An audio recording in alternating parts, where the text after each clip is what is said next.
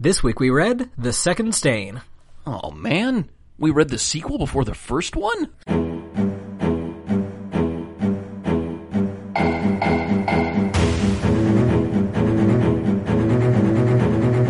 The game is afoot, all our buddies. Welcome back to the Final Podlum, the only Sherlock Holmes read-through podcast powered by bees. I, for my part, am... Oh no! There's one in the... There's one in the studio. Once it's cut. For my part... honey on your toast? No! Give me some of that. For my That's part, mine. Oh no, the bees. You owe them Bees like don't eat honey. Yeah, they do. They? Yeah, they eat make it. They Oh, store they it eat up. it too? Yeah, that's like saying Weird. you make hamburgers but don't eat them. Like what? Oh yeah, huh? Yeah, that would Yeah. make sense. I don't know, I thought they were just little factories and they just made it for us. Aww. To put on our toast. Aw. This is Like what cows and milk. this I don't is know what shit about Christianity bees. taught us to believe. What? This is nature's milk dispenser. Just for you. Here's what I learned about bees in school. They exist. Yeah. This is what I learned about bees in school. It's okay to get them. Christian school grades don't count. Well, welcome back to the Final Podlum. I, for my part, am Ol CW, and joining me here, as always, is the Nickel Fritz. Is that dude? Yeah. Before we start up, I want to give a shout-out to a pair of bullpups, Calder and Samson, over at the Weekly Watsonian podcast that is produced by our good friends and listeners, Sherlock Peoria and Robert Parrott. They are a couple of real cool Sherlockian dudes. Well, they're specifically Watsonian. Nicholas, I don't know how much you listened to of that episode I sent you, but like... The whole thing. The whole was thing? great. Okay, the listeners, the Weekly Watsonian is your source for John Watson minutia at levels that you could not previously have conceived of.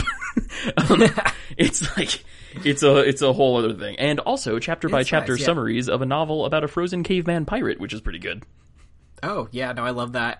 Yeah, no, it's kind of like, I had no idea that there was so much, like, right now, currently active Sherlock Holmes fandom. I kind of just assume that the books are so old, people are, like, either BBC Sherlock fans or they just are reading them by themselves. Right. But it's actually very active fandom with, like, tons of people in it. Go listen to the Weekly Watsonian. Listen to the Watsonian. Yeah, it is a hilarious show. They look at what is happening in the lives of every John Watson you could ever imagine in a given week, and I recommend the hell out of it. And also all of their... So you may recall, not to explain the joke, but you may recall that when we are introduced to Watson in A Study in Scarlet, he says that he has a bullpup. And what the fuck a bullpup is never quite explained. So every member of this Watsonian society, they take a bullpup name. So bullpups Calder and Samson are Sherlock Peoria and Robert Parrott, respectively. So who knows? Okay. Maybe we'll be inducted as honorary members. Maybe we'll get bullpup titles of our own. I don't know if it's a thing you choose or a thing that is bestowed upon you. Like in sign language, you can't give yourself a name sign. The deaf community has to give it to you. Oh, that's rad. Yeah. I love it. Deaf people. I also are like rad. how he couldn't pronounce our podcast name, but to be fair, neither can we. Yeah, no, that's completely legitimate. Yeah, I loved that. Yeah, gentlemen, I always think of him as Sherlock Peoria. I believe his name is Brad. Brad, you're a cool dude. Yeah, I just heard him say I wanted to thank him for the shout outs. Is the whole point of this whole thing. He gave us a couple shout outs and said the final pod blem, and I thought, you know what? Same. I know. I heard that and I was like, yes, it's a meme. Yes, It's a meme now. it is caught. Very good. Caught on. All right. One other person did it. Yes. All right. Well, let's jump in here. This is a pretty good story. I liked this one a lot. Me too. Yeah, it's one of my favorites. The episode is also extremely good. Not to bring everything back to Jeremy Brett, but yeah, no, it starts out with Watson talking about there's a little note on chronology at the beginning, which is really, I'm sure, to like Sherlockian scholars. This would have been me at one point. It might be me still later. I don't know. Just the order in which I don't think the stories aren't published in quotes.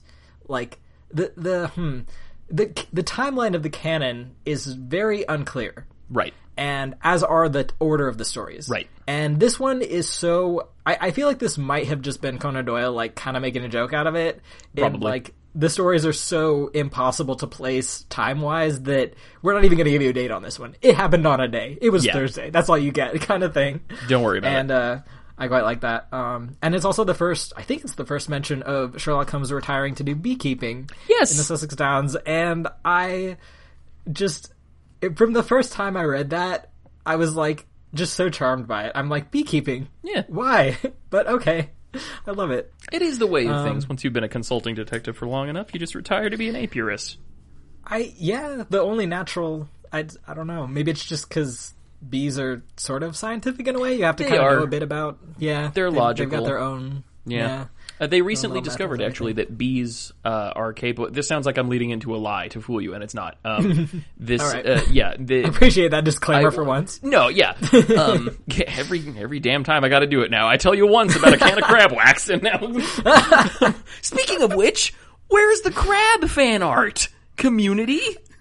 Right? Well, I think that was so early on, we didn't have time for the animal mascot meme hadn't caught up. It hadn't yet, caught yet. We can retroactively induct the. We need Crabracadabra, the wonderful Wizard of Claws. Yeah. We need Citizen Snips up in here. Mm-hmm. Yes. Oh, it's so good.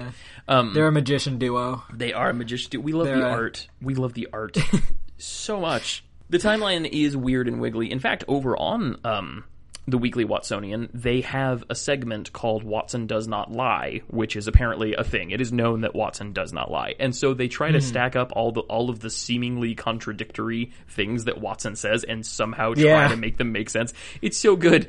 But one of them was like, they compared all of the in-world dates that are referenced, and they determined that Watson just didn't do anything in 1896. Like, there are no mentions of the year. He just chilled. Yeah, they just took the year off. It was fine. But yeah, the timeline and the chronology are intentionally muddled, with that usual excuse that has actually been used a couple times before, that Watson had sworn not to release it, and had every intention of letting Holmes retire, since, quote, notoriety had become hateful to him. But he had been bound previously by a promise to release the story of the second stain when the times were ripe, since it dealt with the most important international case which we have ever been called upon to handle. So, we flash back to Anywhen. There's even people suggesting or guessing that he purposefully obscures dates, right, in order to conceal clients' anonymity. There we go. Anonymity. Yeah. And that's a thing too, is that because these deal in theory, this story deals with real or in-world real political powers by saying a certain foreign potentate. Wink, wink, nudge, nudge. Wink. It can be fucking whoever. It doesn't matter. It's exactly. Fine. So 20 years later. The president of the United States, and then you're furiously looking up who was the president in this year. Exactly. Who was it? Who was? Did they have a president? Was America just sticks?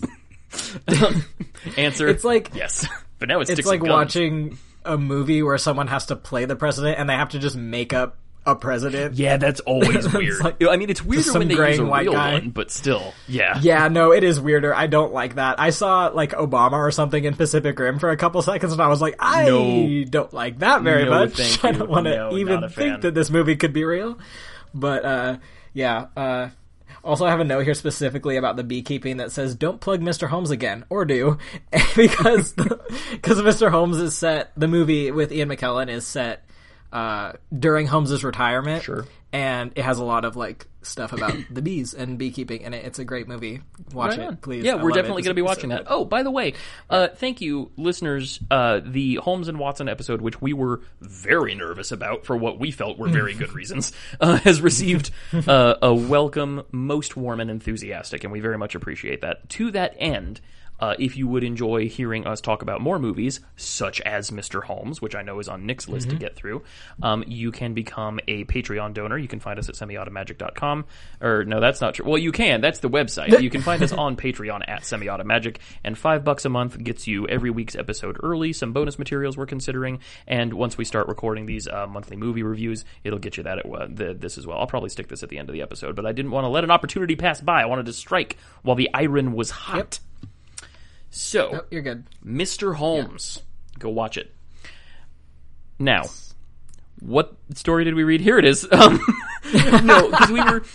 Okay, so we flash back to Anywhen, And there are European visitors to Baker Street, which made me wonder, even then, they said European, and did Britain not count as Europe? Like, even pre-Brexit? I always just assumed it was... It did. Because, like, the rest of the world definitely considers Britain to be Europe, right? Like, I know America does. Well, I looked it up, and apparently, because there's the UK, which is, Britain, Ireland, Scotland, Wales, and I think a couple other things. And then they consider themselves to be separate from Europe, but the rest of the world is like, nah, y'all Europe. So, I don't know. It's confusing. It's like how when people who don't do drugs say dope, they mean marijuana. And when people who do drugs say dope, they mean heroin. So, I think it's talking from two different standpoints. But, they have... I don't know. I don't either. Whatever. They have two visitors there. One of them is, we have Lord Bellinger, who, if I understood correctly, is the Prime Minister in this story. And I don't know if he was real or not. I'm going to look it up right now. Lord Bellinger. It says twice Premier of England. Premier, is that another word for Prime Minister? I believe so, yes. Like antiquated or Prime something? Minister, Premier, List of fictional Prime Ministers of the United Kingdom. Okay, so no, this guy was not real. All right. So, yes, he is there. He is lean and dominant, along with a young man called Trelawney Hope, who is dark and stylish and the Secretary for European Affairs. They, despite being two men big in government and high in power and status, are both nervous and fidgetsome. Why are they so fidgetsome, Nick? So, there was a letter that the Premier received. Wait. Yes, he received it. Go on. His secretary... Be very wrong, but go on. His secretary received it, right? Right. That's what secretaries do. And it was a letter from a foreign minister, and we don't know who. It's very vague. We never find out. Holmes knows who it is, but we don't. And it actually doesn't really matter, but you kind of are just meant to assume it's... I don't know. I thought maybe America. I don't know. There wasn't because we'll get to what was in the letter later, but I don't think there was anything strongly enough implied to like. Yeah. There really aren't enough clues to point any which way to any specific figure or country, or if there are clues, then they are so lost on us in our modern context that it doesn't matter anyway. It doesn't matter, but but at one point Holmes writes the name of him on a piece of paper and shows it to him, and the minister's like, "Yep, that's him." Is this your dictator? The reader doesn't know. A letter is received that's very just like it was obviously just like dashed off by this foreign leader himself, right? Of his own accord. No one else approved it, and he just sent it off in like a moment of hot-headedness, right? And on its own wouldn't necessarily be that big a deal, right? But now the letter is missing, and if anyone found it and published the letter, it would lead to very bad public feeling and almost certainly war. Yes, it is an atom bomb in an envelope. It was not run by any of his ministers. It was not. He just sent it out like a 3 a.m. tweet from a certain giant Oompa Loompa we all know. And I'm just picturing it as like a piece of paper with like the official seal of whoever the dignitary was at the top, and just bitch in like the fanciest like cursive script. And that's it, and then signed at the bottom, and that's it. Yep. You are cordially invited to die mad about it. Yes. Very good. Dear sir, wouldst thou care to catch these hands? Okay.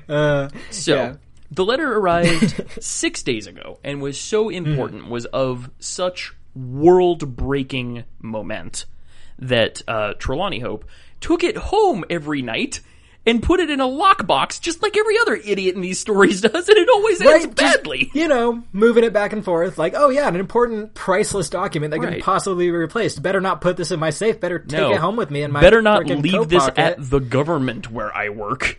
God. Right? Maybe don't take government documents home, guy. I don't know. Just don't do that. Just don't. So yeah, the letter's missing. This is very bad. They show up. He tells the story. Trelawney Hope is kind of just they're just both Hope is kind of just a mess. Yeah. The minister is also a mess, but holding it together a little better. And they both just kind of, there's this whole, Holmes does a lot of bluffing in this story, which is kind of nice. It starts with he's asking them a bunch of questions about the letter, and then finally he gets to, okay, so what was in the letter? Right. Like, what was the letter about? I need to know this. And the minister really doesn't want to tell him. He kind of is like, well, he describes the matter. envelope itself. He starts describing the envelope it's long and the and seal. thin and blue. Right, well, it looked like this, and it was addressed to, and Holmes was like, no, I need to know what was in what was the letter about, and the minister's like, well, I'm afraid I can't tell you that. It's too late, whatever. And Holmes is like, well, then I'm afraid I can't help you, bye. Yeah. And he's literally just like, see ya, sorry I couldn't help you guys. And they do, and the Prime Minister and Trelawney Hope, they do a thing I love so much. It's such an easy visual trope, but it's so powerful and it conveys so much. When there are two people sitting on one side of like a desk or a table or something like that, and somebody on the other side says something, and both people just look at each other for a second and just like let the silent conversation transpire between them. Oh, it's so good. I don't know why I love it so much, but I do. So they do that. And then again, which is a first in my experience, they just straight refuse. They tell Holmes, look, I can't do this. And then Holmes says, well, okay, then feel free to quit wasting our time and evacuate the premises. Like, I don't know what you're doing here if you're not gonna be straight with me. The Premier, he flusters and blusters, but eventually deflates, admitting that Holmes is correct, and it is not reasonable of them to expect him to act without all of the facts at their disposal, without their full confidence. Yeah. And they bind Holmes and Watson by their honor as subjects of the crown to their utmost discretion and secrecy. Mm-hmm. I also love how everyone... It's kind of a thing in these stories where everyone just takes for granted that Watson is utterly necessary, despite having absolutely, I assume, no idea who he is, other than Sherlock Holmes' associate. Right. It's just kind of like the whole joke in Holmes and Watson where it's just like, Sherlock Holmes to solve this case, the guy he works with coming too, I guess. And it's famous detective and his accessory. Yes.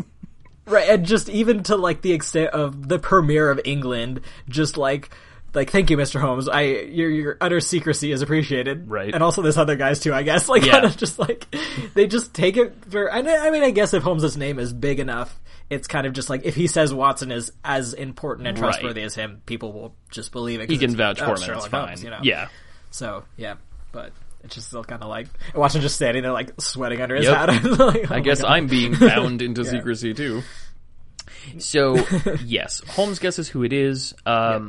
The government boys tell him that they have spoken to him. So the crux here, the threat, the sword hanging over the situation is that whoever has this letter could profit by publishing it, because this would provoke war between this unnamed country and England, and someone could very easily, like a third party, like France or fucking whoever, I don't know, could very easily play a game of let's you and him fight, and then whoever won that fight would be weakened and easy pickings to be taken over by a third party. So this is a real international politics hand grenade, but they checked with the guy who wrote it, and he said, yeah, like, nah, dawg, I should not have sent that. I am sorry.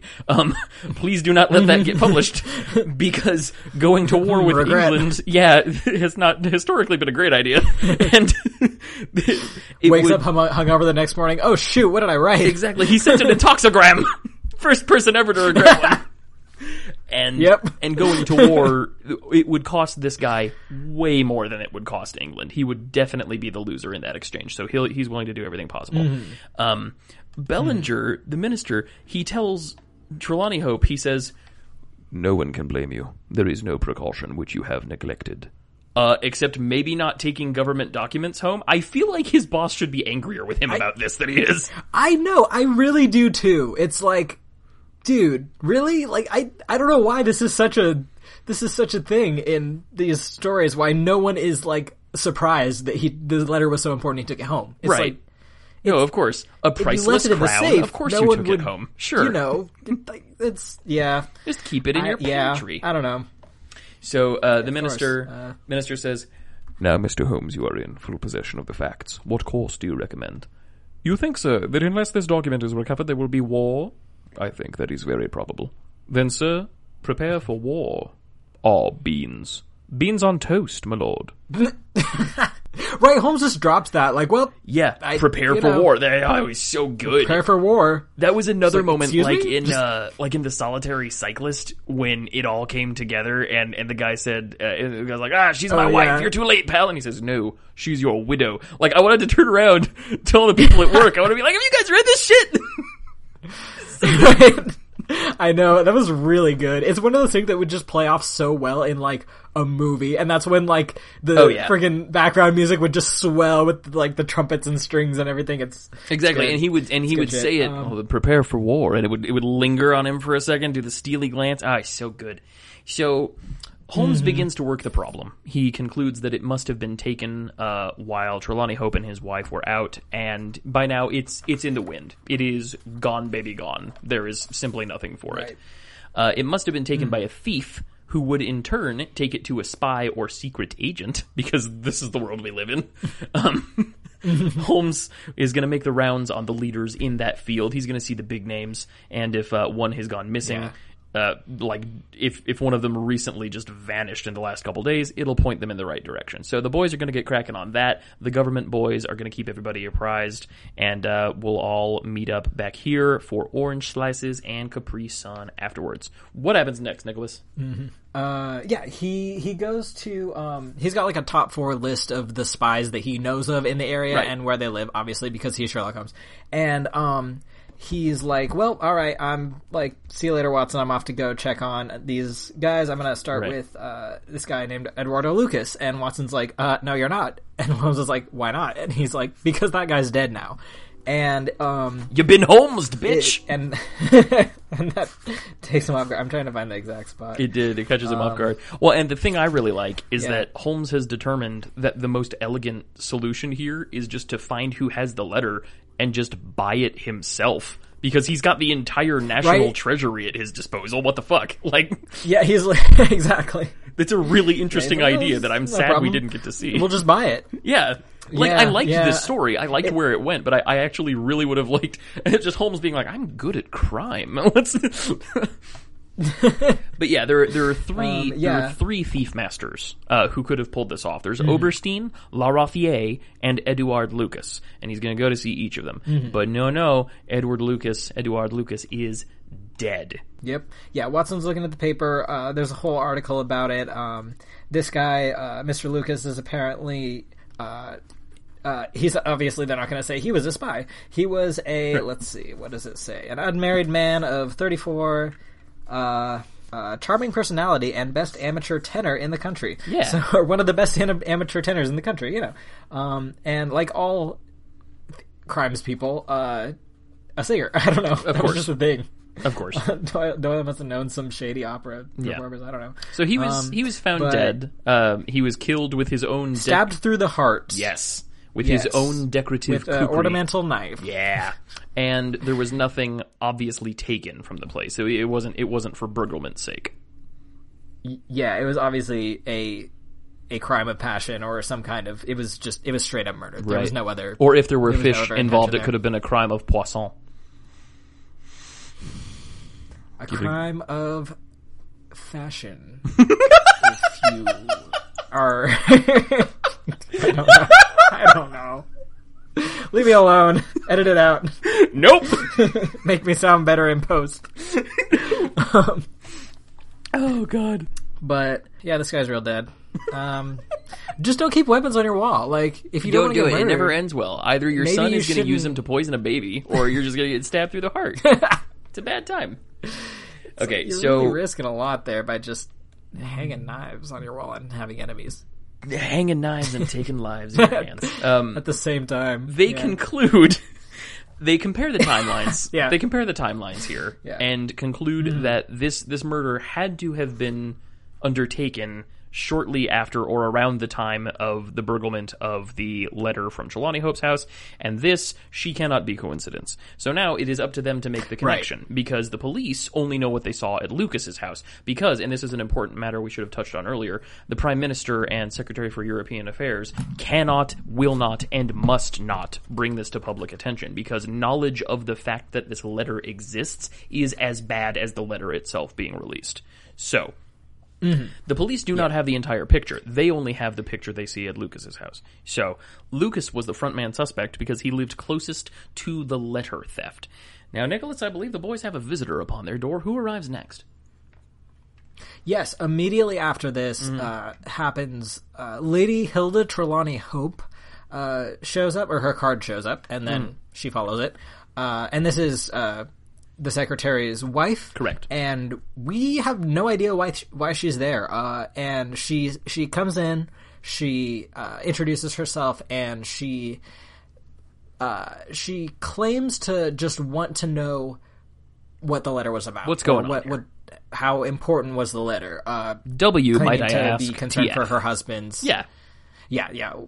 Be concerned for her husband and etc. But during this whole kind of exchange, she's acting very suspicious. Super sketchy. One of the first things she does is go and sit down, and she specifically chooses a chair that has its back to the window, so the light coming in from the window will obscure her facial expression, so you can't read her what she's like her facial expressions.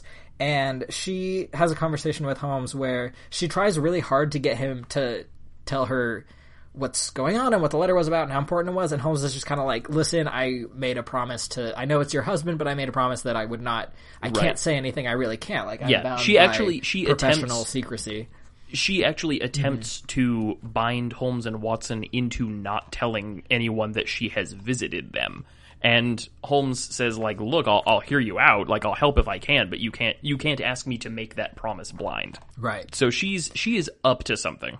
Yeah, and by the end of it, the only thing she's really able to determine is that the letter is extremely important and there will be public consequences if it's not found, and her husband's career will definitely suffer. It'll harm him a lot. Right. And she's obviously like really upset by this, but doesn't really try to get anything more out of Holmes after that. Right. She's kind of just like, well, okay. She takes her leave. Yeah, that's what I suspected, and then she leaves. And Holmes is like, well, that was weird. Yeah. Like, what was that all about? Basically, he's like, well, what did she really want? Hey, Watson, you know right. from dames. Hey, Watson, what was that about? And Watson just says, I mean, she told us. She told us why. At which point Holmes says, right. Forgot who I was talking to. Okay, I'm off to the murder scene. Right, exactly. Right. Like, Watson's like, well, obviously she just meant exactly what she said. Just takes her word for it.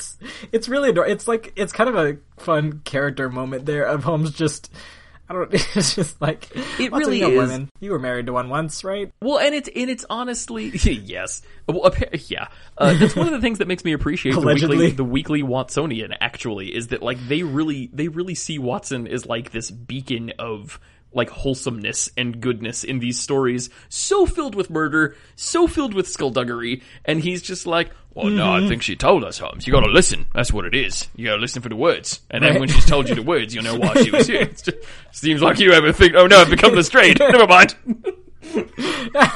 I was like, this accent sounds familiar. Yes. But yeah, Lestrade and Watson, they went to school together. It was fine. There's a line in, I think, one of the very if not the last story that Doyle wrote, where Holmes calls Watson the one fixed point in a changing age. Aww. And it's just kind of like, Watson is so just consistent and steadfast. Yeah. And, I mean, he needs to be as, like, a literary device, of but course. Also just, I don't know, it's nice to have that one friend who's just kind of always, like, the same. Just, like, reliable. Not in, like, they don't ever, like, learn or grow, but, like, they have certain, it's nice when you have, like, a thing that can be relied upon. You know what I'm a constant. About. Yeah. I totally get what you mean. Mm-hmm. Absolutely. Yeah. So, and Lucas's murder is declared murder and then put away forever with no conclusion.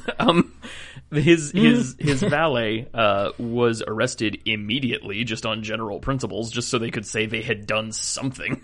But he was quickly exonerated. Yeah, they're like, oh, we arrested someone. Yeah, exactly. They had no proof. It was thrown out almost immediately. He had an alibi. He had evidence for everything that, you know, that could have been used against him or anything. Exactly. It was obviously reality was part of his testimony. Absolutely. So then a Parisian telegram arrives, and this telegram expresses to Holmes that a lady, Madame Henri Formet, was reported to the authorities by her servants as being insane. which made me very happy. I have to find new. I just listened to Holmes and Watson, and I said that like 40 fucking times in a row. I have to find new ways of expressing things I like than just saying that made me happy. Right? Well, it appears to transpire that her husband was actually Edouard Lucas, who had been living with her in France as Monsieur Henri Formaya, not, as Casey originally thought when he was reading, not living in France as Madame Formaya, because the French honorific prefixes were very confusing to me. But you must admit that's a real deep double life there. Well, yeah, if it turned out that this guy was just being a Parisian dame off there in his free time, that also would have been a very good story. I love that concept. Just ultimate undercover. Yup. Undiscoverable. I love it. I wish almost that were the case, because this story does not treat its women very well, honestly. It doesn't. Kind of a loss there for the girls in this one. Yeah. It's just, this French lady is really just there to be jealous and insane. Yep. That's it. That's her purpose. Yeah. So she discovered that he had been leading this double life, and working theory is that she either discovered the ruse and then either killed him while insane or killed him then went insane, and in either case returned to Paris afterward, as is the custom when you've gone insane and murdered your husband. And Holmes gets super frustrated, which was a lot of fun. He basically says, well, that was an unhelpful waste of time.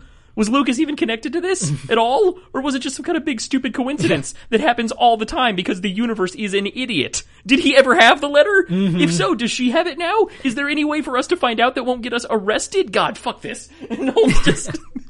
It's almost like he realizes what a freaking, like... This it is a coincidence, sort of, but ultimately, it also needs to happen. Yeah.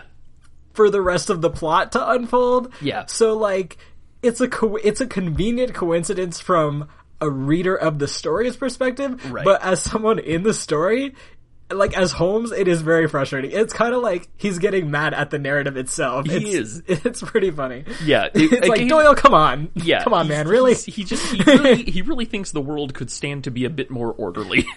So... News arrives from Lestrade, and they are to go to the murder house in Westminster where Edouard Lucas was killed. After his burial, Edouard Lucas's burial, the constabulary were sorting the place out, and in moving the corpse rug, the customary British corpse rug, they found a stain on the bottom, but no corresponding floor stain. There is another stain just yonder that matches, and plainly is wherefrom the corpse rug was dragged. But whom and why? Right, Lestrade drags Holmes down to this case specifically to show him this. He's like, I don't even know if he's intending to call Holmes before he sees the stain. It's just at that point, I don't know. I think Lestrade is pretty confident when they show up. I don't think he's really at a loss. I think he's just like, oh, that's kind of weird. Probably doesn't have anything to do with the crime, but I'll call my buddy Sherlock down. He likes weird shit. Right. And Holmes shows up, and Lestrade's like, hey, check this out. And so as soon as Holmes sees this, he has a realization, which you don't know what it is yet, but... Pieces click in his head. He realizes something, and immediately is like, hey, Lestrade, that constable out there guarding the front door, he knows something, go him and grill him about it. Just go and just in another room, so that he's trying to get Lestrade out of the room. Right. And, go beat a confession out of this constable, and Lestrade immediately is just like, no idea Holmes is just literally just making up an excuse to get him out of the room. Oh, well, by George, if he knows, I'll have it out of him. And he runs out to go to kill the constable. And immediately, as soon as Lestrade is gone, Holmes is like, Watson, quick, we gotta move this rug. Watson, now! He yanks the rug off, and he starts, like, scrambling around the floor. And this scene is so dramatic. It plays out so funny. Honestly, this whole story is really funny in a lot of ways. But this scene particularly is freaking hysterical. So Lestrade runs out. Holmes who is acting completely calm and collected and mildly interested this whole time, just drops every facade and is just like madly scrambling on the floor like a cat chasing after the red. That's what I was gonna say. Or a raccoon. Yes, absolutely. Or a raccoon. The case may be. As apparently they do that. Yes. Or a cheetah. And he Or a cheetah. I'm sure they do that. Do they do that too? Cheetahs? I would imagine. God, in my experience, cats is cats, must. Right? I mean, yeah. Cats is the same. Yeah. They see a box, they sit in it. If they fits, they sits. But they fits, they sit. Cats are so good. They are. So Holmes, who we're sure is part cat or something. Yes.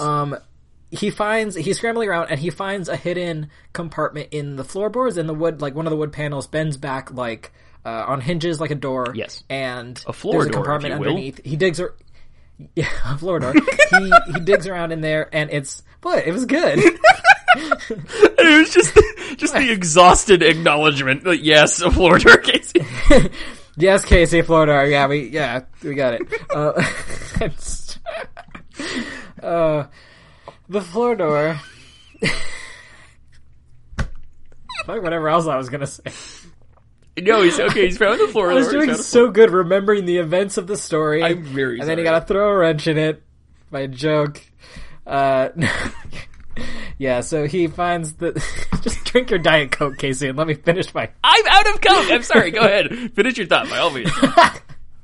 All right.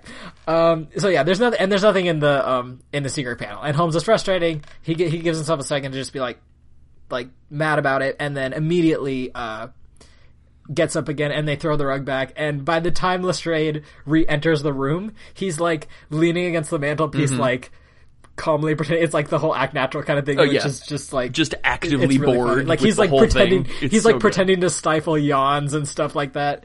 So yeah, Lestrade comes back with the constable, and the constable admits that he did let someone into the crime scene, and it was a lady who was, I don't know, coming there for she was something answering about a job for a advert, I believe. Yeah, she was advertising a job advert and realized that there was like a murder scene going on. She was talking to the constable, and she's like, "Oh, can I look? Like, that sounds interesting." And the constable, being an idiot, is like, yeah, sure, what's the harm? And he shows her into the room, and this is all related by the constable later. He showed her into the room, and immediately upon seeing the blood, she faints. Right. He leaves her right away to go get some brandy, which I guess, but also I feel like, I don't know, I feel like if someone fainted, the first thing I would do would be to like try to wake him up. Well, I mean, he tried water. I don't know. He went to get her a glass of water first, and the water didn't work. So then he said, "Well, there are only two liquids I know of, so time to try the second one." Fair, yeah. This is Victoria. Yeah, you're right. So yeah, and then so he tried water, and he went back to get the brandy, and by the time he got back, she was gone. Right, and they're like, and she was gone, like, well, and the rug was askew. Yeah, and oh really? Okay, right, and he straightened it out because he's a well-meaning idiot. This poor guy. So he tells them all this, and Lestrade, who had no idea about this whatsoever, immediately takes all the. It's like, well, that'll show you you can't get anything. You know what? Here, I have the quote here. I'm gonna send it to you on Discord. I want you to recite this. Go ahead. Okay. Lestrade, it's a lesson to you that you can't deceive me, Constable McPherson, said Lestrade with dignity. No doubt you thought that your breach of duty could never be discovered, and yet a mere glance at that drugget was enough to convince me that someone had been admitted to the room. Oh, Lestrade. Oh, buddy. He's so proud. Oh, he's like those pictures you see of like a dog whose face is partially hidden behind a curtain, and they're just acting so proud and don't realize that 90% of their body is on full display. And his tail's like wagging from under the Exactly. He's so proud and with dignity. It's just, yes. Oh man. Well, this evening started out like any other murder investigation. I got a boba tea on the way over here, and I thought, I saw this rug, and I thought I'd get my mate Sherlock down here. I never thought I'd get the chance to impress him with my knowledge of deductive reasoning, but here we are. And I suppose I have Constable McPherson to thank for that. Maybe I'll get him a gift certificate to the Benihana. They give me a discount. I'm there every week anyway, so they know me. It's fine. I get him a gift card. Boba tea, boba tea, boba tea. That's why it's called boba tea. When you're drinking, it makes that sound. It goes boba, boba. Oh my god. Wait, what? I don't know. I've never had boba tea. I just know you get a giant straw. No, I'm pretty sure that's right. That sounds right. What else could it possibly be? There's no explanation. What else could it possibly be? Nope. So, McPherson was bamboozled by his visitor's feminine wiles, which were apparently potent. And at this point, Holmes declares that he has solved it. There will not be any war, and everyone's asses are saved. Frabjous Day, Callooh Callay, etc. To Whitehall Terrace. What happens at Whitehall Terrace, Nick? Oh, right as they're leaving the house as well, in front of the constable, they wait. Does it tell? Does it? Does it say? I don't know. Does it what? Yes. Maybe? So Holmes. So Tell as us. they're leaving, Nick. Sorry, you gotta tell us. I will. You gotta tell us what the thing says. So as they are leaving the house, are you still glad I took the gloves off, buddy? Are you still glad I treat you like I treat Dylan when he's trying to run D&D for us? Oh man! Oh, poor Dylan. The most long-suffering of mortals. I'm pretty convinced that most of my friends are friends with me because they know that doing so is an exercise in patience and that eventually they will be better people for it. I gotta get good somehow, right? So as they're leaving, Holmes pulls something out of his pocket and shows it to the constable. And the constable makes a facial expression or like a noise of recognition. Right. And Holmes is like, okay, cool. And he leaves. You don't know what it is. You don't know what he showed him yet. Okay, that explains something I was confused about later in the story because I wondered where the fuck that thing came from. But that makes sense now. I guess I just missed that sentence. I don't know. Yeah, no, I only knew about it because I was looking for it. Okay. Because this story is in the TV series adaptation, it's one of my favorite episodes, and so I watched it a lot of times, and so I was reading it, and again, it's basically word for word and scene for scene. Nice. For the episode. So I didn't so much read this story as rewatch the episode in my mind fair as enough. I read it. Totally fair. But yeah, so so they go right from there to, it's Whitehall Terrace? Is that the name of the house? It is, it's Whitehall Terrace. Everyone's houses have names. I know. I wish my house had a name. There is nothing, no law of man or God is preventing you from naming your home, dude. Bag End is already taken, so I gotta think of something better. Not by anybody alive. You know what? You're right. I'm saying. The Tolkien Estate. And if the Tolkien Estate wants to show up at my house, I will welcome them in with tea. Yeah. They'll be so thrown. Right. So they go to they're greeted by Lady, Hilda Trelawney Hope. Yes. And everyone's house has a name and everyone has 4 names. It's true. Or 5, depending on, I'm very poor, so I can only afford 3 names. It's true. So they show up, she greets them, and she's kind of like, what are you doing here? What the hell? You said you'd be cool. Like, why are you bothering me? And Holmes kind of just is like, hey, we know everything. Well, just tell us where the letter is. He basically is just, he walks in, tell us where the letter is, and she, for like a whole page, refuses. Yeah, she just yells for security. And Holmes, he does a thing that is really shitty when it happens in real life, but actually makes a lot of sense here. He says, look, hand it over and everything will be fine, or I will have no choice but to expose you. And that's a really shitty thing that a lot of times men or people in positions of power or in abusive relationships do. Like, look what you made me do. Well, if you hadn't done that, I wouldn't have had to, wallop you about the bracket. This is the bracket. It's the general bracket area. I'm gesturing to my face pipe, listeners.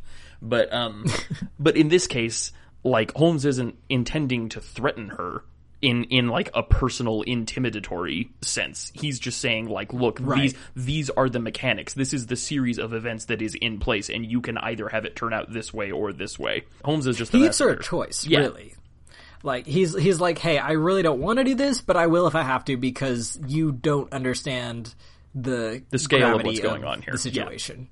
Or, and you find out basically that she finally admits, she's finally like, all right, first he's like, okay, well, first give me the letter. So she pulls out, she goes and gets the dispatch box, which is where first, people kept their important papers. Yeah. First, this is important. Holmes just lays his cards on the table. He says, look, I know you took the letter. I know you gave it to Lucas. I know you returned last night to retrieve it from beneath the carpet, and I have a cardboard face to prove it. And he pulls out the thing that we mentioned earlier. It was like a silhouette. I don't know if they did that when you were like in first grade. Did they ever take your silhouette at school? Silhouette? No. Yeah, they had somebody come into my school, like a little. Yeah, because what they would do is they came into school and you would sit there. It was kind of like having your picture taken, but they would project a bright light onto you, and then your silhouette would be on the wall behind, and somebody would trace it out and then cut it out, and then you would get your silhouette, and you could take it home to your mom. Oh yeah. We did like it was like an art project or something like that. Yeah. Like that. So this is one of those. This is a silhouette of Lady Trelawney Hope. And I, in my naivete, thought that Holmes simply had this on him, as one does. But no, as we learned earlier, he had thought ahead and checked with the guardsmen and everything. I thought it was a real just because fuck you, that's why. But no, it actually makes sense that he has this on hand. So he has got her dead to rights, and she again just will not relent. So he calls her bluff and says, "You there, butler, buttle, and get Lord Trelawney Hope in here. Trelawney Hope won't be home for another 15 minutes." And Holmes is content to wait because he has no dog in this fight. He has no horse in this race. He has no less problematic animal in this problematic animal situation. So he says, okay, yeah, we can just hang out for him to get home and talk to him. Fine, if you don't want to talk to us, it's fine, whatever. Yeah, and then at that, she pretty much breaks down immediately. She's like, all right, you know what? I'll tell you. I don't want him to have any more trouble than he already has. Right. I'll tell you everything. And she does. After I like it's kind of a regular thing. I'm sure this happens in actual detective situations too, where if you tell people enough about what you know of their business that they have no idea how you know it, right, they'll just tell you. They'll just give you the rest of it. Oh, absolutely. And it makes sense too. Yeah, it's like, oh well, you obviously know way more than I expected you to. So that is a known interrogation technique. Yeah, you can just because the cops are allowed to lie to you, at least in America, and I don't know exactly how I feel about that.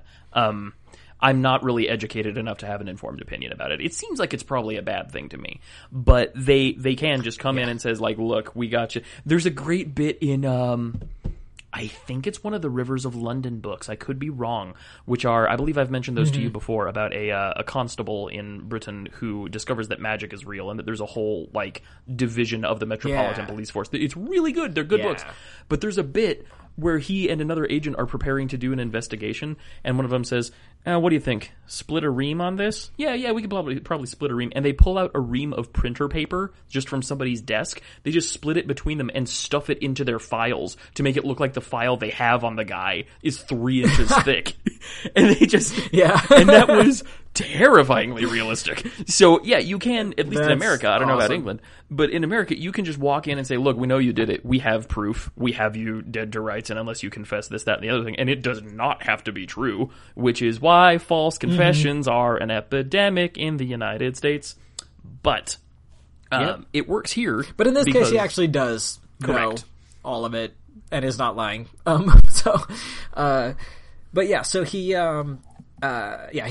she relates her side of the story finally, where she had an embarrassing love letter that she wrote to somebody as a younger girl, and this blackmailer or one of the spies / blackmail person had it and is like, hey, I'll give you this. I'll either give this to your husband unless you can get me this letter that I know he has in his possession. Unwittingly commit some international espionage for me, or I'll slap this down like an Uno card. Yeah.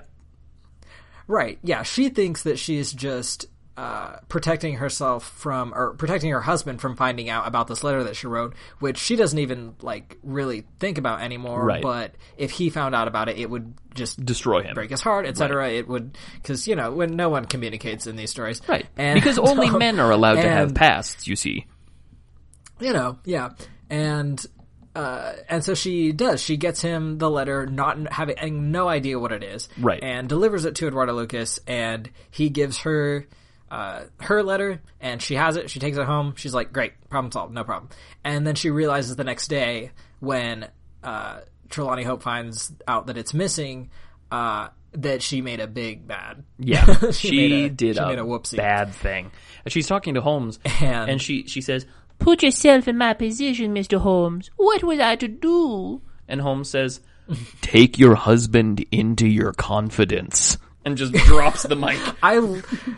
There's so many moments where Holmes just, like, basically Queer Eyes these people. And it's just like, if y'all just communicate. For real. I don't know, I'm not a relationship expert, but, like, me and Watson have been together for this long. It's right. like, we've never had any problems. No, I've never been in a relationship, but from what I can see, it seems like you all are bad at them. So, just take what you would normally do in a given situation, which is apparently let a strange man tell you how to make an impression of a key to your husband's locked government document lockbox, have the key furnished, steal a document for him, then deliver it to him at his home in Godolphin Street by the dead of night, because apparently that's much simpler than just talking to your husband. So take that, and don't do it. Do the opposite of that, which is say, "Hello, husband, I am being blackmailed. Please help."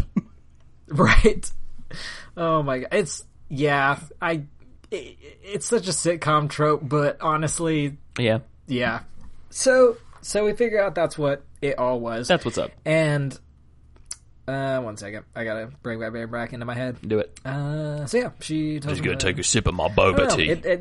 Yeah, the women aren't treated great in this. It's kind of like... They're not. She's presented this very, like, majestic, beautiful, everything else is about her looks kind of person. Yeah. And, but is not really one of the... I don't know. It's like, it's so weird, especially considering that we get some pretty good, strong female characters earlier on. We do. Which just makes stuff like this even more of like... And like... kind of, I don't know. The thing is, there are two women in this story, and they are both driven entirely by fear. Of different kinds, but fear is their primary motivator, and that makes them seem cowardly, especially compared to the men who are also driven by fear, but wear it in kind of a manlier, more acceptable way. And the thing is, there are people who live their lives like that. There's nothing saying that these aren't realistic characters or that these kind of people couldn't exist. But the fact of the matter is that, like, the representation of women in these stories, just like percentage-wise, most of them are fragile, wilting violets or whatever the term is, who don't know how to handle anything in their real lives and are driven entirely from emotion. For every Irene Adler, you get 5 or 6 Lady Trelawney Hopes, and it's not a great ratio. And, I mean, I'm sure there's, like, a historical... Because women really weren't allowed to do shit That's a point. That's a point. In that day. Yeah, they weren't taught to do things for themselves. Yeah. Right, and, like, to her, in a historical context, like, I mean, nowadays we're reading this and we're like, okay, international, war is definitely much more serious and important of a thing than, like, oh, an embarrassing text you sent. Right. But looking at this, that's kind of what the comparison is. Yeah. But in a historical context, it's like, to like women at the time, their marriage was their world. It had to be their whole life. Yeah. Like whether they wanted to, like they were obviously all individual people with their own ambitions or anything. They just weren't allowed to really pursue them to the extent that men were. But so all they had to work with was just, they had to marry good and, correct. Hope that lets them, it was their freedom basically. Yeah. And so like, I get it, but also it's just kind of like, in a modern perspective, it's still a little bit depressing to just remember that was, And the explanation she gives is that she didn't know about the letter. She doesn't understand the politics. She said that her husband takes her into his confidence with every matter in his life except the politics, and that she doesn't understand the politics. She doesn't understand the international situation. What she does understand is their marriage and their love for each other. Yeah. And so she made the choice of what she knew, protecting what she knew over protecting what she didn't know.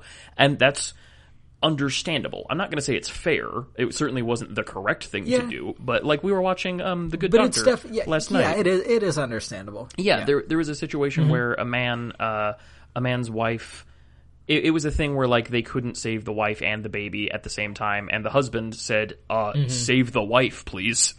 And, you know, that perspective, and the wife was all, no, don't save me, save the baby, Reginald. But the point is, like, he didn't know the baby. He knew his wife. The baby was not real to him, whereas to her, this was a thing that had grown inside her and with whom she was deeply bound and connected. Just like with Trelawney Hope, like, the politics is what he does every single day. It's what he breathes. But, like, Mrs. Trelawney Hope only knows that her husband is very upset and doesn't want him to get more upset and is using, you know, what leverage she has in this world to try to fix that. So to that end, she goes to take the letter to Edouard Lucas at Godolphin Street, which is so much fun to say. And when she arrives, there is a woman outside, just hanging out like you do. It's Victorian times. We're just, you know, being trollops out in the street. And so she completed their trade. There is a sound at the door, steps in the passage. Lucas, very quiddly, very quiddly. Lucas hid the letter beneath it. God damn it. Lucas hid the letter beneath the rug. How does it feel, Casey? How does it feel? It feels.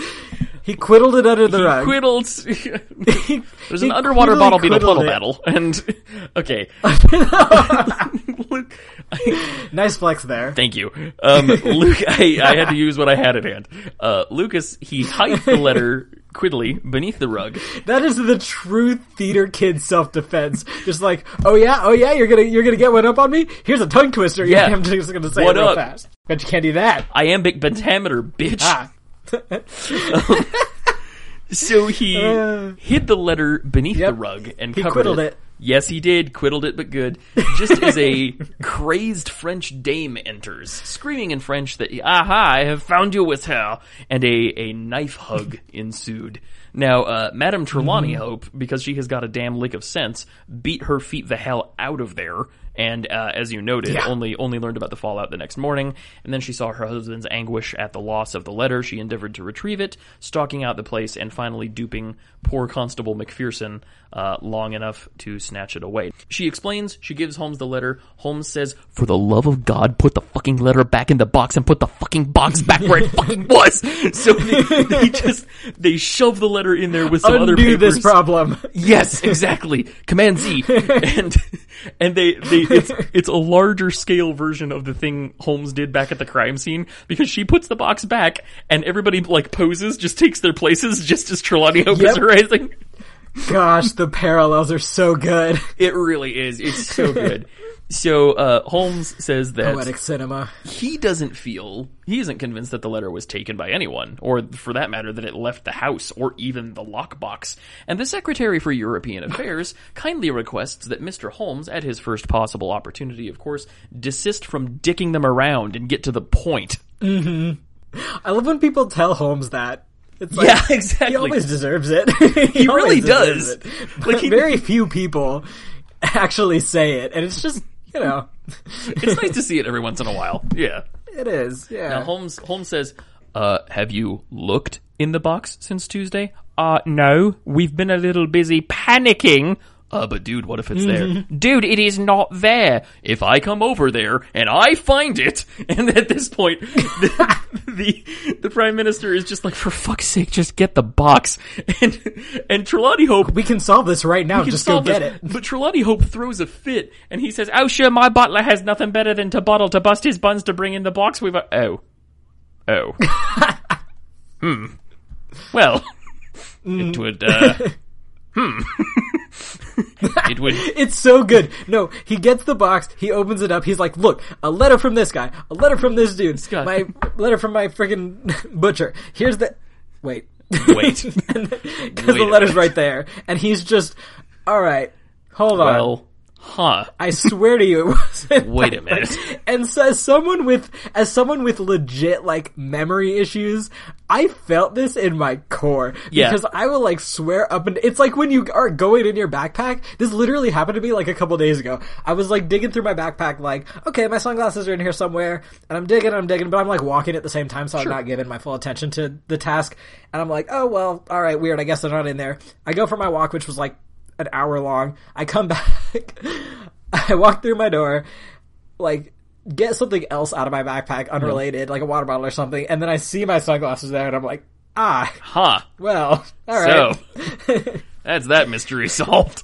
So, no, that happened today. As I was getting ready to record, I needed to find my earbuds. It's an epidemic. I needed my wired ones, and I said to my missus, I said, Deej, Donna, have you seen my earbuds? And she said, well, you've left them on the counter. I said, no, not the wireless ones. Those don't work for this. I need my wired earbuds. Have you seen them? And she said, well, aren't they in your sock drawer?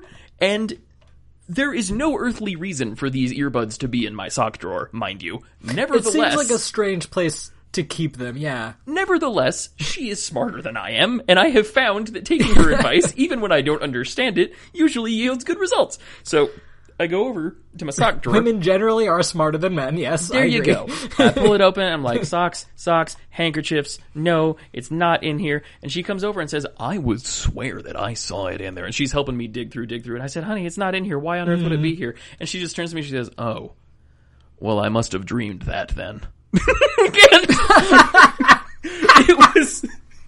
It was a vindicating moment, I'm not gonna lie, but also that's fair. It is fair. I got some boring dreams happening in my head at night, and sometimes they just blend in with real life. I mean, an idea that you had in a dream is better than no idea, so I guess, fine. And eventually we did find it. Thank you for that lead, we tried. We searched for a solid 2 minutes before she thought, wait a minute. Yeah. I might have been asleep when I saw them in your sock drawer. You know what really should have tipped me off? She's not tall enough to see into my sock drawer. Oh no! It's the second to like, first of all, how? How? I'm gonna bring that up with her. But the fact that you believed her anyway is honestly so sweet. Well, yeah. Why wouldn't I believe her? No, she's in my sugar spots. No, she is wise. Oh God. Okay, so God. I love it. Everything's fine. Everybody's asses are saved. Trelawney Hope says, Mr. Holmes, you're a wizard, a sorcerer. How did you know it was there? And Holmes says, because I knew it was nowhere else. You know, wise. Yeah. Just like Confucius says. You know? Just like, I can afford to look, I can afford to look cool. Holmes is such a fucking drama queen. He is. I love it. It's very good. I knew it was nowhere else. And Trelawney Hope is rejoicing. He has his wife go and hire some street urchins to come and dance for everyone. And while he's out of the room, the Prime Minister says, yeah, I'm not buying this. Where did you, like what, really? Like what, where? I'm so incredulous. My accent dropped halfway through the sentence. Yeah, like what's the fucking deal here, Holmes? You can't put one past old Billingsworth or whatever my name is. And do you have the quote for the end of the what's it there? Yeah, Holmes. So the very last line of the story. The Premier says, come, sir, there's more to this than meets the eye. How came the letter in the box? And then Holmes turned away, smiling from the keen scrutiny of those wonderful eyes. We also have our diplomatic secrets, said he, and picking up his hat, he turned to the door. Boom. Just drops it and leaves. I like it. It's very much... it's kind of one of those things where it's like, from Holmes's perspective, he's having a little more fun than probably he should have. Oh, yeah. He should be having, solving this case. And from Doyle's perspective, Holmes is being extremely I'm going to make Holmes seem here. as cool as possible right now for the readers. Like, here you go. And yeah, it's great. It's really fun. It was really good. It was a lot of fun. I enjoyed it a lot. Who gets your Huxtable Award? Did you find yourself a Huxtable? I don't know. I mean, there weren't a ton of characters in this one, but Lestrade was just having a great time. I want to just give it to him this time. Lestrade had a really good day. Just with the quickness of how he, as soon as Holmes tells him to go interrogate that constable, he turns right around on his heel and does. Like without even blinking. And then he comes back and he's like, of course I've solved it. I'm Greg Lestrade. He accepts, much like Casey, when it is suggested that his earbuds might be in his sock drawer, Lestrade accepts without question that he has somehow solved the case without his own knowledge. Of course I did. I'm me. Exactly. Yeah. I'll deserve some froyo after this. I'm gonna try so hard to find some way for you to watch this episode because it's just so word for word. Like, of all the episodes that the TV adaptations that they did, it's so close to the story that it's just, like, honestly really fun. Right on. And the way that everything plays over, like, the jokes and everything just goes so well. Yeah. Some of them are scriptier than others. This one, clearly, it has a very visual flavor to it. It's not hard to see it being, like, performed visually, like, on stage or on television. So I can see that transition working very well. So Lestrade gets your Huxtable. My Huxtable award is going to go to Constable McPherson, that poor son of a bitch. Yeah. Whose only crime was hospitality. He just had a bad day. He really did. And the reason was he started talking to her and it was just a little toss-off line. He said, because it gets lonely here on the night shift. And he just, like... Right! His choices are admit someone to the crime scene he's supposed to be guarding, or hang out where a dude was killed all alone by yourself all night. I honestly can't blame him. No. And, fair call. And also the guy they got to play him in the episode is just the most, like, sad puppy-looking dude the whole time. Like, it's so good. Does he have a handlebar mustache? Tell me he has a handlebar mustache. I don't remember. I don't think he does. I think he's clean-shaven, but kind of has, like, chubby cheeks. Sure. Like, he's kind of like got them bulldog cheeks. What's that British comedian's name? The guy who does the carpool karaoke. I love him. I do not know. Hold on. I'm going to figure it out. Do it. 1 second. Carpool karaoke host. James Corden. James Corden. Yeah. Oh, yeah, I know that guy. He's a British... Yeah. Yeah. He's the British John Mulaney, despite the fact that John Mulaney looks like he's going to be British when you see him. Kind of, yeah. I was very surprised to learn that he was not. I don't know about you. I don't know. To me, he does look like an American radio host, kind of like 50s type of guy. Yeah, I could see that. He has kind of a Murrow vibe to him. Yeah. Okay. So James Corden, he's got the bulldog cheeks. So that was The Adventure of the Second Stain. It was a lot of fun. It was a longer one, and it was a longer one, but it was full of action. It was full of energy. No part of it really dragged, and it was a lot of fun. I enjoyed it a lot. Well, let's find out. It didn't drag at all. Yeah. All right. Let's see here. How are we gonna do this? Well, what I'm gonna do. So, okay, I'm gonna let you know. I have started adding to our canon list of stories we're gonna read because Major Spoilers, a comic books and pop culture podcast of which I'm a big fan. They're the ones who produce Critical Hit, which is the D&D podcast I told you about in the pre-show. Oh, I thought you were about to drop a spoiler, and I was confused because I was like... That's fair. No, I apologize. The show is called Major Spoilers. They tweeted about the comic adaptation of Neil Gaiman's A Study in Emerald, which is a sort of Lovecraftian take on the Holmes mythos. It's just a short story. So I put that in our list here. So I'm going to start putting extra canonical stuff in here. We're mainly going to stick to the canon, but every once in a while, if there's something else we think we need to take a look at, like Neil Gaiman writing a Sherlock Holmes story, then, maybe we'll stumble upon that. That's freaking inspired. I love that. And also, I had heard of that story, but I haven't actually read it yet. So I would love to read it for the first time. I heard about it and I was like, that sounds amazing. It's dope as hell. It's real good. So, okay, have you read it? I have. Oh, okay, wow. I have once a very long time ago. It was in it was in one of his collections of short stories, and I think it will not surprise the reader to learn that I went through a very heavy Gaiman period not too terribly long ago. It may be ongoing. I may have received an American Gods t-shirt for Christmas. I love it so much. Okay, but let's see what we're reading next. I'm going to go ahead and roll my D's 100 here. Go. I've read Coraline, and that's fair. It. But it was great. It was amazing. We are reading... Wait, is that 60? We are reading... Okay, the number that came up was 69, which is larger than we have. 69. Nice. There it is. Had to be done. Son of a bitch. I was trying to math. God damn it. Okay, cut 69 and a half, and we're at 34, because we round down. Okay, so yeah. And number 34 on our list here is 1913. Ooh, this is a late one. 1913's The Dying Detective. Oh, wow, yeah. Yeah, I'm very familiar with this one. Yeah, it's a good one. It's off the shits. I like it. Yeah, it's off good. You heard it here first, folks. Off the shits. Off the shits. Yeah, it's a weird one, but it's not necessarily bad. It's just, I don't know. I'll let you make your own decision. Okay, I'll let you make your own. No, I'm excited. All right, well, folks. Well, next time, do your Holmes work. Yeah. I've been waiting on that one. Do your Holmes work for next. Shut the fuck up with your passive aggression. You make so many jokes, I can't. That's any responses to all of them. No, that's the thing. It's just rapid fire, because if one doesn't land, I can just move on to the next one. It's fine. They don't have to be good. There's so many of them. It's like one of them's got a hit. One of them's... One would think.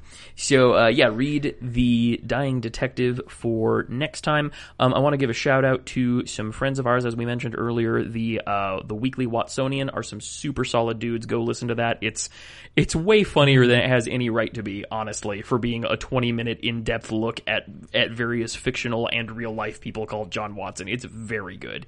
Oh, yeah. Whether you are into Sherlock Holmes much or not, it's very entertaining. Yeah, the level of detail they go into W/R/T Johns Watson is incredibly impressive and more than a little intimidating, I'm not going to lie. Good Game, Great Game are a video game podcast. They are friends of ours. If you like good goof-em-ups and or video games, go listen to those cats. They're real good. I just started listening to Dungeons and Daddies, which is very specifically not a BDSM-themed Dungeons and Dragons podcast, and that stayed true for almost 4 whole episodes.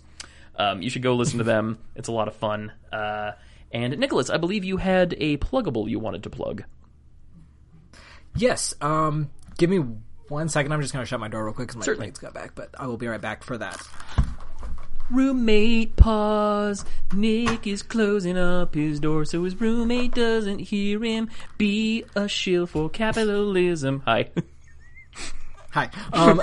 So, that was great. Actually, don't cut that. Keep it all in.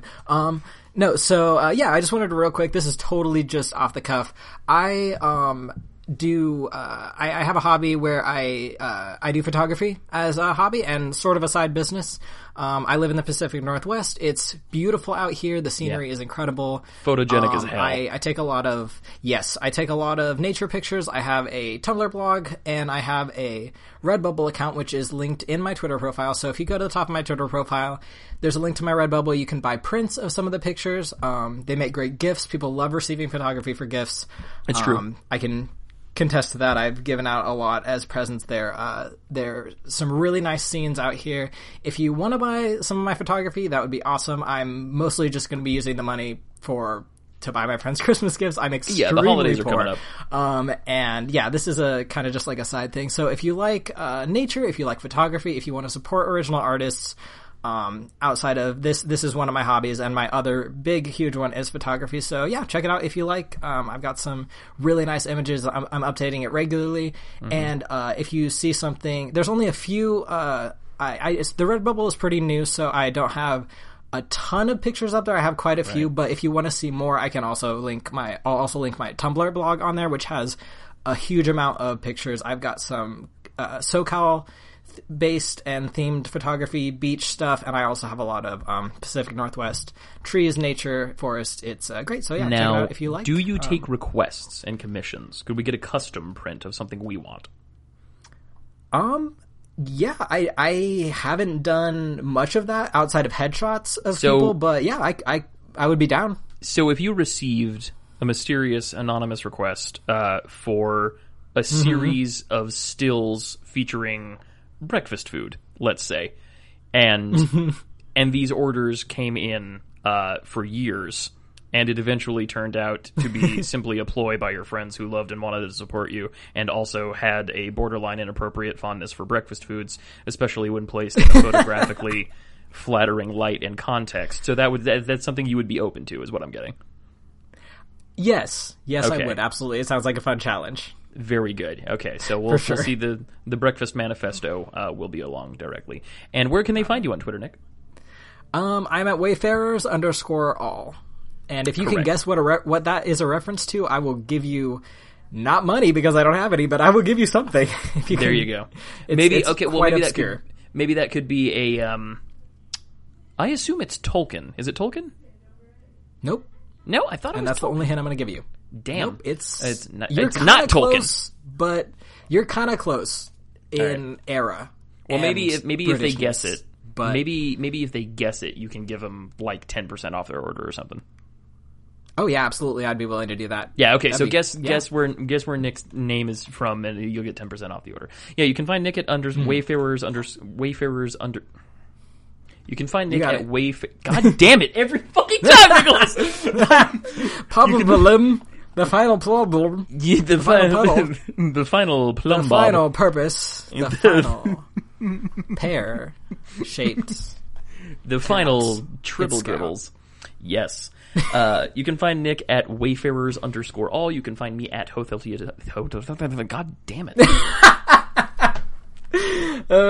Stars and Stones. You got this. You can find Nick at Wayfarers_all. You can find me at Hotel Theotokos. You can find us, the show, at The Final Podblum. Please do follow us. We are really interactive with our fans, many of whom are great. The aforementioned Bullpup Samson at the beginning of the show is responsible for a great many arts dealing with the increasing roster of animal mascots and Victorian formal wear that we have invented, such as Prime Minister Polka Dots and Secretary Quaxford, who would have been right at home in this story.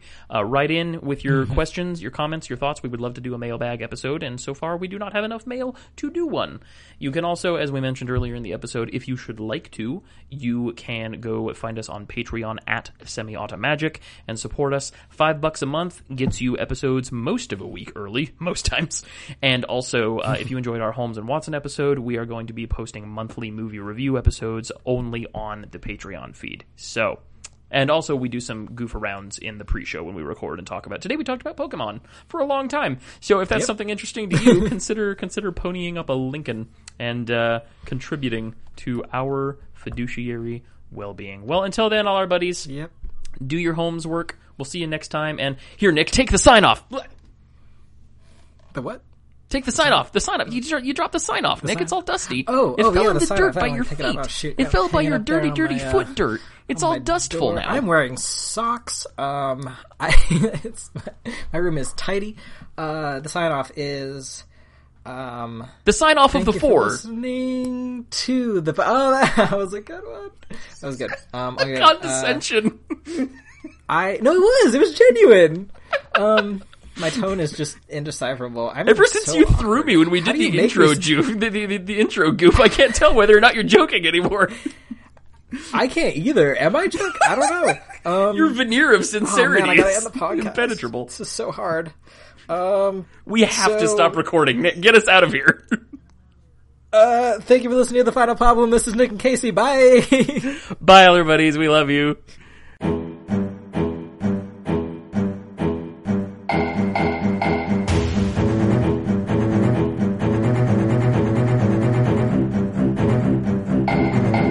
Okay, I actually, I want to introduce the show this week, and I have an idea that I think you're gonna pick up and play with me on it, but if it doesn't work, it doesn't work, and we don't have to worry about it, alright? We'll see. Yep, okay. Go for it. Alright, so I'm gonna leave this in. Okay, alright.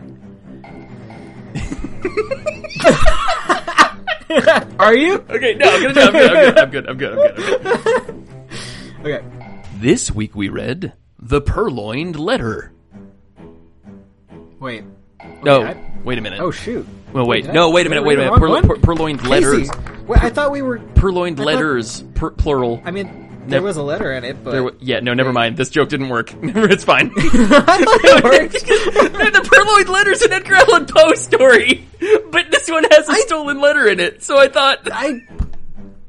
Never mind. You're gonna keep that whole thing, aren't you? You're gonna keep that whole thing, aren't you? No! Yes, you have to, panic please. on your face. No, I'm so sorry. Oh my god. I was acting, Casey! What? I was acting! Son of a bitch! You picked up your notebook. How was I supposed to know? You just talked about how you weren't good at improv. I lied. Acting. Okay, there you go. There's layers to this. I don't know. Okay, I'm so dumb sometimes it becomes intelligence. That's fair. You go back around the other side of the curve. Exactly. Yeah. Okay, all right. Well, we'll try that again now that we know what we're working with. Wait, what am I supposed to... You can't just tell me that I'm going to run along with it and You're not gonna run give along me a with it. script. No, you're Mr. Big Improv over there. Come on, you can figure it out. Keep the ball in the air, motherfucker. Oh my god. All right. This week we read The Purloined Letter. No, we didn't. Wait. Oh, you're right. No, The Purloined Letters. That's right. There are two of them. There was... Oh yeah, there was, yeah. We read the same story. We read the same story. It was the second stain. Never mind. This is a dumb joke. Please keep the first one. I thought that was so funny. Okay, no, I'll put that. That'll be a stinger. Oh my god. Yeah. Okay. So now we have to think of a real one.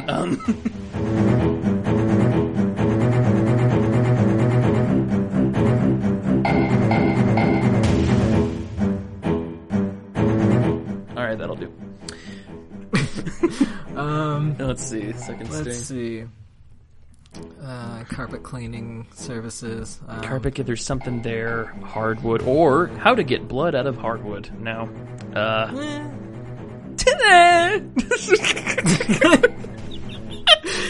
You know, what? I have to admit, like, after we did the 5 Orange Pips and you invited Dylan onto our podcast and you said something about how he brought an energy that we didn't quite have because you and I were like a little too tentative with each other. I've been trying intentionally to be like, the gloves are off, man.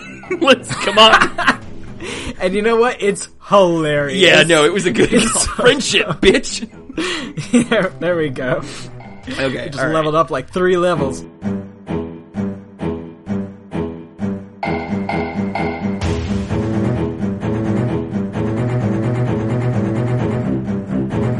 This week we read The Second Stain. Oh man, we read the sequel before the first one? Yeah, that was good. I really liked that one. That was great. Good. I really want the post-show goof to be at least one of the many. There's going to be like 5 by the end of it. Yeah. To just be like various cuts of you just giggling and wheezing because you have the best laugh. I'm so sorry. It's really funny. No, you have a great laugh. Every time when I say something dumb and I just hear you go, bah! It makes me very happy. I feel like I sound like I'm choking or something. See, that's the thing. But I feel like I sound like fucking Muttley from Snidely Whiplash. Just like, I fucking hate it. It's stupid. Oh my god.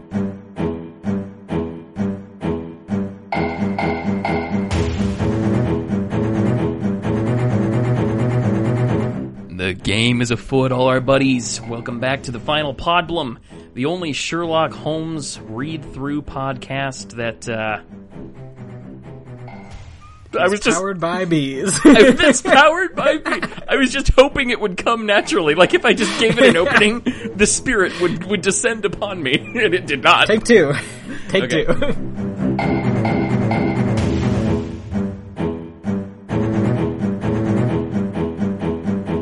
I live for the post-show goofs.